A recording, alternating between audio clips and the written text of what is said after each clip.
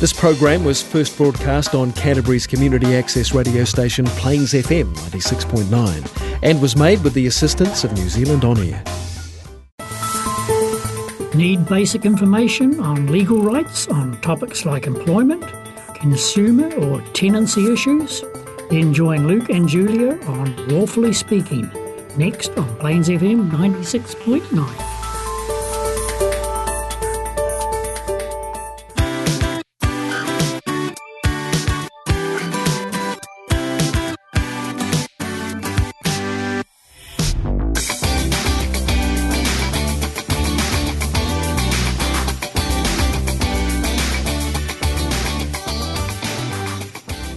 Hi, and welcome to another episode of Lawfully Speaking with Luke. Today we're going to be talking a little bit of family law rights, and just going through, we're going to start off with going through civil unions and kind of just talking about who can enter into a civil union, and we're going to kind of move on from there to some other issues, potentially like ending relationships and what that looks like and what our rights are in those areas. So just to start off, civil unions. Who can enter into a civil union? A civil union is a formalized legal relationship similar to marriage. A couple can enter into a civil union whether they're the same sex or different sexes. And this was introduced in 2005. You can enter a civil union if neither of you is currently married or is in a civil union with someone else. You're both 16 or older. However, if either of you are 16 or 17, that person will need permission from his or her parents. Additionally, you're not closely related by blood, marriage, civil union, or adoption. And there's a list of these kinds of relationships which are forbidden within the Act. So specifically, how do you enter into a civil union? So you need to get a civil union license. Then you'll have a formal ceremony before either a registrar or a civil unions or approved civil union celebrant. First, you'll need to lodge a notice of independent civil union with the registrar. You can download a copy of this. It's easiest just to search online using the name of the form. The notice includes a statutory declaration, which one of you will have to sign in front of a register of civil unions at births, deaths, and marriages office. You'll have to pay a fee as well. So the registrar will give you a civil union license, usually 3 days after you've provided them with a civil union notice. So the civil union ceremony, you'll have to have the ceremony within 3 months after you get the civil union license. The ceremony can be carried out by registrar or civil union's registry office during ordinary business hours, or by an approved civil union celebrant at some other place any time of the day of the week. So how does the civil union formally end? So a civil union formally comes to an end when the family court issues a dissolution or divorce order, the same as with a marriage. So changing a civil union into a marriage. You and your civil union partner can change the form of your relationship to a marriage without first having to dissolve your civil union. You start the process by completing a notice of intended marriage change of relationship from civil union. And again, a form will be available for that as well. So the next thing we're going to talk about is de facto relationships. And we're going to talk a little bit about what those are and kind of how they work and what they mean. So for most areas of law, de facto partners now have the same status as people who are married or are in a civil union. For example, when a de facto couple splits up, the laws that deal with how their property is divided are largely the same as the laws for married and civil union couples. So this is kind of actually a really important thing for us to be aware of as we're entering relationships. Similarly, the Care of Children's Act 2004 generally treats de facto partners the same as married couples. For example, the de facto partner of a child's parent is entitled to apply for a parenting order for the child, as the married spouse of a parent can apply for one. However, the exact definition of a de facto relationship can vary from act to act, and we'll kind of talk about that. So what exactly is a de facto relationship as defined by law? So a de facto relationship is a relationship between two people, whether of the same sex or different sexes, who live together as a couple but who aren't married or in a civil union. For the relationship to be legally recognized, however, both must be of a certain age, and this age can vary depending on their particular area of law. For example, there's a general definition of a de facto relationship in the Interpretation Act, which includes a requirement that both people must be at least 16 and that 16 and 17-year-olds need the consent of their parents. This definition applies to areas of law like the Care of Children Act, which doesn't have its own definition of a de facto relationship. On the other hand, the Property Relationship Act, which deals with how property is divided when a couple breaks up, does have its own definition of what a de facto relationship is. This says both partners must be at least 18 for the relationship to be recognized under the Act. So when it comes to dividing up property, it's the minimum age of 18 that applies.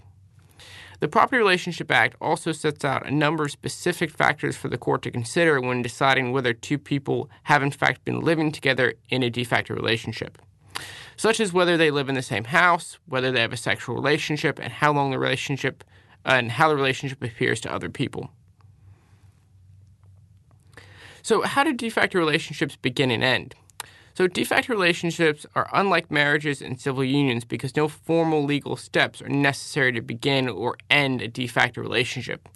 The two partners simply start or stop living together as a couple. So just in the context of marriages, we're going to talk about forced marriages. So just so everyone's aware, there are laws to protect specifically against forced marriages. So a number of laws in New Zealand address directly or indirectly the problem of forced marriages of girls and young women. Of course, forcing someone to have sex is a crime. It's also a crime to have sex with someone under the age of 16, whether they in fact consent or not. In line with the age of consent law for having sex, people under 16 can't get married. Also, apart from the question of age, whether you're getting forced into getting married and didn't genuinely agree to it, the marriage is legally void. This means that it legally doesn't exist and you're still single. To make things clear, you can also go to the family court to get an order declaring that the marriage doesn't legally exist. The law dealing with 16 and 17-year-olds can get married was changed in August 2018 in response to concerns about forced marriages in New Zealand. Before then, a 16 or 17-year-old could get married if the parents agreed, but the law change took this power away from the parents and gave it to the family court. So on average, there have been 80 marriages in a year involving 16 or 17-year-olds. Around 80% of those 16 or 17-year-olds have been female. So 16 and 17-year-olds needs a judge's permission to get married. So if one or both of you are 16 or 17 and you want to get married, you'll need to apply formally to the family court to get permission from a judge. To make sure you're not being forced into marriage, the judge will only give permission if they're satisfied of the following. You're applying for permission voluntarily, without being forced or pressured to do it. And you understand that you're asking the judge what you're asking the judge to do, and you genuinely want the judge to give permission. And the marriage will be in your best interest. In deciding whether the marriage is in your best interest, the judge has to take into account how old you are, how mature you are, and what you think about the marriage and what's in your best interests, what your parents think, and any other relevant information available to the judge at the time. The judge can appoint a lawyer to represent you, and the government will pay the lawyer's fees. If the judge thinks it will be essential for deciding the case, they can also get a qualified person to provide a cultural report to explain the aspects of your culture and a religious background. However, the judge has to take into account whether you think the report is a good idea. Okay, so now we're going to jump forward to making a separation agreement. So first off, why make a separation agreement? So a separation agreement is an agreement that says that you and your spouse or partner have decided to live apart.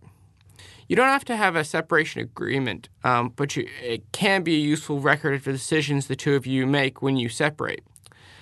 For example, on agreements for the care of children, how you'll divide up your property, any agreement for maintenance or financial support by one of you for the other for the children.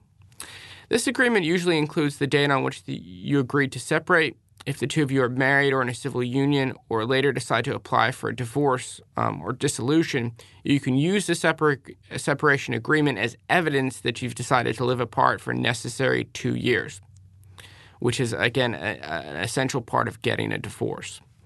So how do we make a separation agreement? So you can write up your own separation agreement, but if your agreement is going to deal with relationship property, it has to follow the form required by the Property Relationship Act. And this is the form that is required by that act. So it has to be in writing and signed by each of you. Each of you must have independent legal advice about it. Each of you, your signatures must be witnessed by a lawyer. And the lawyer who witnesses your signatures has to certify that they explain to you about the effect and implications of that agreement. So I'm just going to note here that you can register your separation agreement with the family court as a consent order. This means that if anything goes wrong, it can be enforced in the same way as a regular court order. So we're just going to talk about what is a separation order. So the law dealing with couples and breakups still formally includes the concept of a separation order. This is an order made by a family court judge saying that there is such a state of disharmony between a married or civil union couple that there's no obligation for them to live together. So just so we know, separation orders are now almost never made, as they're an old-fashioned concept that has little relevance to modern New Zealand life. It's unlikely that any court today would ever recognize that two people have a legal obligation to live together, whether or not a separation order has been made. By contrast, separation agreements, which we just discussed, continue to be used as a practical way for couples to record the decisions they make when they split up. So if we want to end a marriage or a civil union, it's important to know that you'll need to apply to the family court for a dissolution, which we've kind of mentioned before, which is basically the legal term for divorce. Nowadays, there's basically only one requirement that has to be satisfied for you to get this dissolution. And that's that, we've mentioned this a little bit earlier, but the two of you have to have been living apart for 2 years. That's why making one of the orders we mentioned earlier can kind of be great legal proof that that process has been undertaken. So we're going to talk about the requirements for getting a dissolution now. We mentioned earlier, the only ground for getting a dissolution is an irreconcilable breakdown of the marriage or civil union. In order to establish this, the court has to be satisfied that two of you are living apart and have been living apart for at least 2 years. In New Zealand, you don't have to show anything else. For example, if you want a dissolution, you don't have to show that any other person is at fault in some way. Again, in New Zealand, that sort of thing is irrelevant. You can't shorten the 2-year separation requirement, even if both of you agree that you want to get a divorce straight away, unfortunately. So if you have children under 16, the judge also has to be satisfied that you've made the agreements for their care, including day-to-day care and financial support. So these are details that the judge is going to specifically look at to make sure that you have worked out and have answers to. So proof that the parties have been living apart for 2 years can be proved by, we talked about it before, a separation agreement, which can either be spoken or written, or separation order. But again, like we talked about, they're not used much nowadays.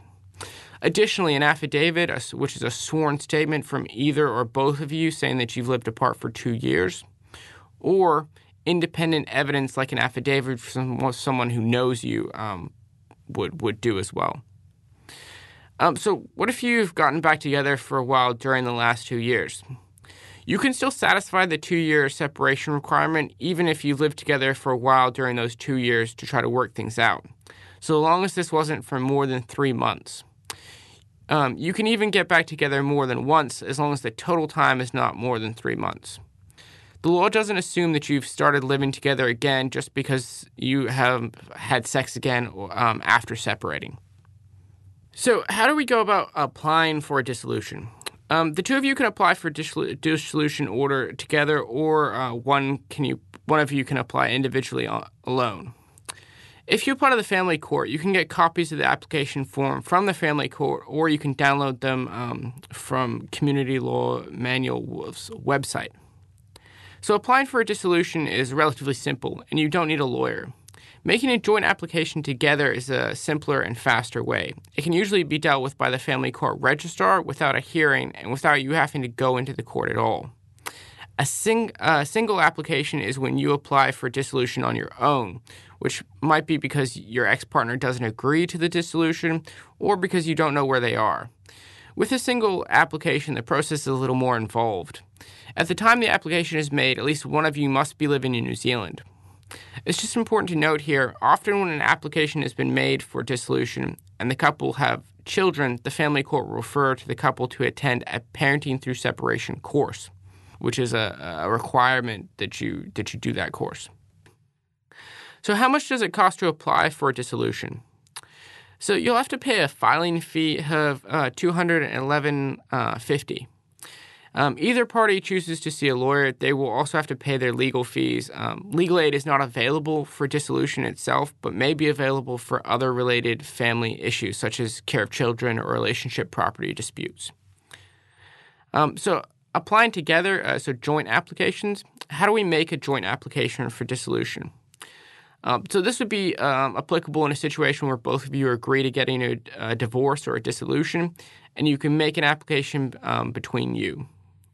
Joint applications are simpler and faster and can usually be dealt with by the family court registrar without a hearing and without you having to go to court, as we talked about earlier. So you'll need to complete the following documents and then file them with the family court. So these documents are a joint application order dissolving marriage or civil union. So this is a FP13 form. Here you should include details of the agreements you've made for the care and financial support of your children if you have them. You'll also need an affidavit to accompany the joint application for order dissolving the marriage or civil union. So this form is FP14. An affidavit is a written statement setting out the facts that support your application, that you've been living apart for 2 years and that you've made arrangements for your children. The affidavit has to be signed and sworn or affirmed in front of a lawyer or justice of the peace or court registrar. You also need an information sheet, which is a G7. You can download these forms, again, at the website mentioned above, or you can go to www.justice.gov.nz/family/separation/divorce/apply for a divorce. You also have to attach these documents to the affidavit. Your original marriage or civil union certificate or a certified copy of the certificate marked as Exhibit A, and any separation agreement or separation order, but these are very rare, and these would be marked as Exhibit B. So single applications, how do I make a single application? Is when you, again, apply on your own. You'll need to complete the following documents and file them to the family court just as you would for a joint application. So an application dissolving marriage, here you should include details, again, of the arrangements you've made for the care and financial support of the children if you have them. And again, this is another affidavit to accompany the application, as well as, again, the information sheet and the notice to respondent. The notice to respondent is the new one. This is basically a notice that's given to the other party. Again, you can download the first three of these forms as a single pack from www.justice.gov.nz/family/separation/divorce/apply for a divorce. You also have to attach the following documents to your affidavit: the original marriage or civil union certificate, a certified copy of the certificate, this would be marked as Exhibit A, any separation agreement or separation order, again, these are rare. Giving the other person a copy of the application or serving them. Once you've taken the documents to the family court, if you are the person applying a loan for dissolution, you must arrange for copies of the application and other documents listed above to be given to the person, your spouse or civil union partner. They would be the respondent in this case. The documents cannot be posted to the respondent. This is the case even if the party is living overseas. A copy of the application must be personally served on the other party by someone other than the applicant. It is preferable that the person serving the application knows the other party, But if this is not possible, someone over the age of 18 can be the server. If the applicant wants to do so, they can pay for a private investigator, process server, or bailiff to serve the documents. So just to note that the copy of the application for dissolution cannot be served on a Sunday, Anzac Day, which is the 25th of April, Christmas Day, or New Year's Day. To show the application has been served, the server must complete an affidavit of service stating that the documents were served and on what date they were served. If the server knows the other person, the affidavit must state how the server knows them. If the server doesn't know the other person, the server must prove that the documents were served on the correct person by attaching to the affidavit either written acknowledgments proved to be in the handwriting of the applicant's spouse or civil partner, or a satisfactory photograph of the applicant's spouse or civil partner. Once the copy of the application has been served, sworn affidavit of service should be returned to the court. So finally, what happens if you don't know where the other person is? So if you don't know where your spouse or civil partner is, you will need to make an application for substituted service or an application to dispense with service. The court will then consider whether there are other ways that service can be given effect. For example, the court might consider it sufficient for the application for dissolution to be served on a family member of your spouse or civil union partner, or notice of the application is given by advertising in newspapers, where it's thought that other party might actually see them. So this is a more complex process, and you as the applicant will probably need the assistance of a family lawyer. This is why we kind of get into a little bit of detail why it's easier to make a joint application. Because again, if it's not a joint application, you will have to need to go through this process of serving notice. So what if the other person doesn't want a dissolution? If one partner disagrees with the dissolution and wishes to appear in front of a judge or defend the proceedings, the party must either file a request in an appearance form or file a defense within 21 days of being served with a copy of the application for dissolution. It's difficult for one partner to defend an application for dissolution order unless they can show that they and their partner have not been separated for at least 2 years. It won't be enough that one partner merely does not want the relationship to end. So I think that's actually a good place to end it. Hopefully, we've kind of touched on some of the initial family issues that we might kind of encounter as we either go to form a relationship or we go to end a relationship. So next month, we'll be covering a little bit more on the family law topic. So we'll be getting into, again, some other issues that might kind of come into importance as we kind of go through that process.